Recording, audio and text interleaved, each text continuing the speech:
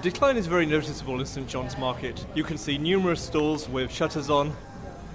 So what do market traders think of the proposed plans? Total waste of time. I just don't think any modernisation will help us. Plus we'll have to pay double the rent, I believe. There's not enough customers coming in, so we just need to get up the foot flow into the market. The proposals are nice and it looks nice and fine, but it's whether it happens and when it happens.